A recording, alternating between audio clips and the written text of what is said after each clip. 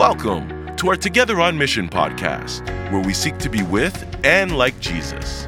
As we begin a conversation with Jesus in the morning through scripture, prayer, and meditation, and then continue that conversation with Him throughout the day.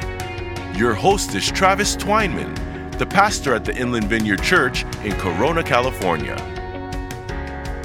In this season of the podcast, we're going to talk about gifting, as we look at some of the key biblical characters in the Old Testament narrative.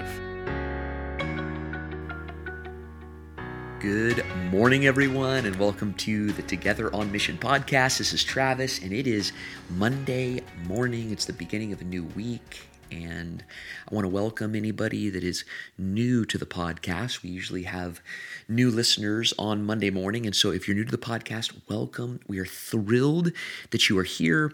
We are friends that are friends of Jesus, and we get up in the morning, grab our Bible, coffee, tea, whatever, journal, find a spot, start a conversation with Jesus, and then we continue that conversation with Jesus throughout the rest of the day. And that is the purpose of this podcast. And so, again, good morning, happy Monday morning. We're going to be in Joshua chapter 1 in just a moment. But first, let me just say something that I think we probably are all aware of, and it needs to be said. Nothing good comes from comparing ourselves to other people. Nothing good comes from that. And we do it all the time. We compare ourselves to other leaders. We compare ourselves to other moms or other grandparents or other coaches or other siblings, and on it goes.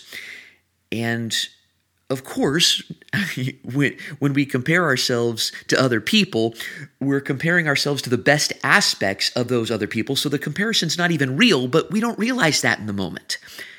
And that's part of the insidious nature of comparison. And we often compare our gifts to the gifts of other people. And then we begin to say or think things like, well, look at what they're able to do or what they have done.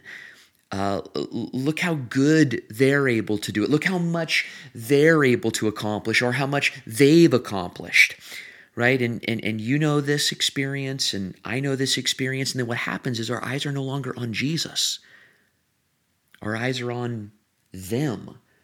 Our eyes are no longer on Jesus, and therefore our eyes are no longer on our unique calling and our unique gifting, but rather fixed on, somebody else, whoever we're comparing ourselves to. And to be completely honest, usually there are just a few people that we regularly tend to compare ourselves to. Now, we may know them, we may not know them, we just heard about them, or we see them, or whatever, but there's a few people, and maybe you could think for just a moment about who those few people are. I've got my people that I'm always comparing myself to, and you have yours. And again, nothing good has ever come from comparison. In fact, it's probably the best way to rob us of our peace and our joy and even potentially our unique destiny through our unique gift. And so, I was reading through the Old Testament in the morning. I usually read an Old Testament passage, a New Testament passage, and I came to Joshua chapter 1, verse 1. After the death of Moses, the servant of the Lord said to Joshua, son of Nun, Moses' aide, Moses, my servant, is dead. Now go, you and all these people, get ready to cross the Jordan River into the land I am about to give you. To all of the Israelites, I will give you every place where you set your foot, as I promised Moses. Now go down to verse 5. No one will be able to stand up against you all the days of your life. As I was with Moses, I will be with you. I will never leave you. I will never forsake you. Be strong and courageous, because you will lead these people to inherit the land I swore to their ancestors. Verse 7. So be strong and very courageous. Verse 8, keep this book of the law always on your lips, meditate on it day and night, so that you will be careful to do everything written in it. Then you will be prosperous. Verse 9, Have I not commanded you? Joshua, be strong and courageous. Don't be afraid and don't be discouraged, for the Lord your God will be with you wherever you go. Now, I can only imagine how Joshua is feeling. I mean, look at some of the lines in this first chapter of Joshua. After the death of Moses, who was the servant of the Lord, right? Who led Israel out of Egypt. The great leader Moses. And then 3 times in 9 verses, God says to Joshua, be strong, be courageous. Be strong, be courageous, don't be afraid, don't be discouraged. And when we find those kinds of lines in Scripture, it probably means that Joshua was feeling weak or timid or discouraged or afraid. And I'm sure that Joshua felt like he was in Moses' shadow. I mean, how could you not? I'm sure that Joshua compared himself to Moses, the great Moses. Look what he was able to do. What kind of leader he was. Look how strong and courageous he seemed to be. And so God is saying to Joshua, be strong, be courageous, don't be discouraged. And now I'm filling things in, but I think God would say to Joshua, don't compare yourself to Moses, right? Because when we compare ourselves to other people, we do begin to feel weak and timid and insecure and afraid. It's one of the reasons why the enemy loves comparison so much.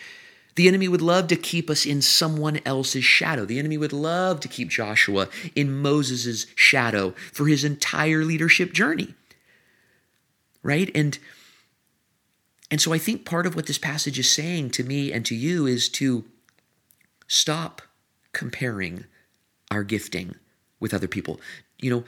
Stay in your lane, right? Let's get our eyes off other people. You are not in anyone's shadow, and so let's stop comparing ourselves to other leaders or other moms or other preachers or other managers or other athletes or siblings or coaches or whatever, because it's so easy to get caught up in this comparison game without even realizing it. And maybe I'm reading just a little bit too much into this first chapter of Joshua, but I know that I have felt this.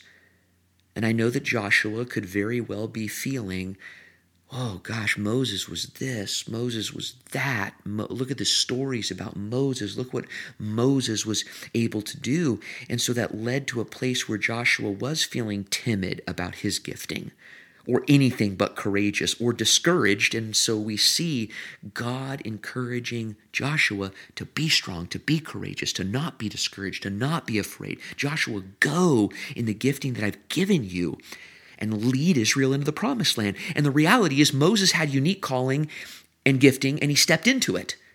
And Joshua has a unique calling and gifting, and he stepped into it.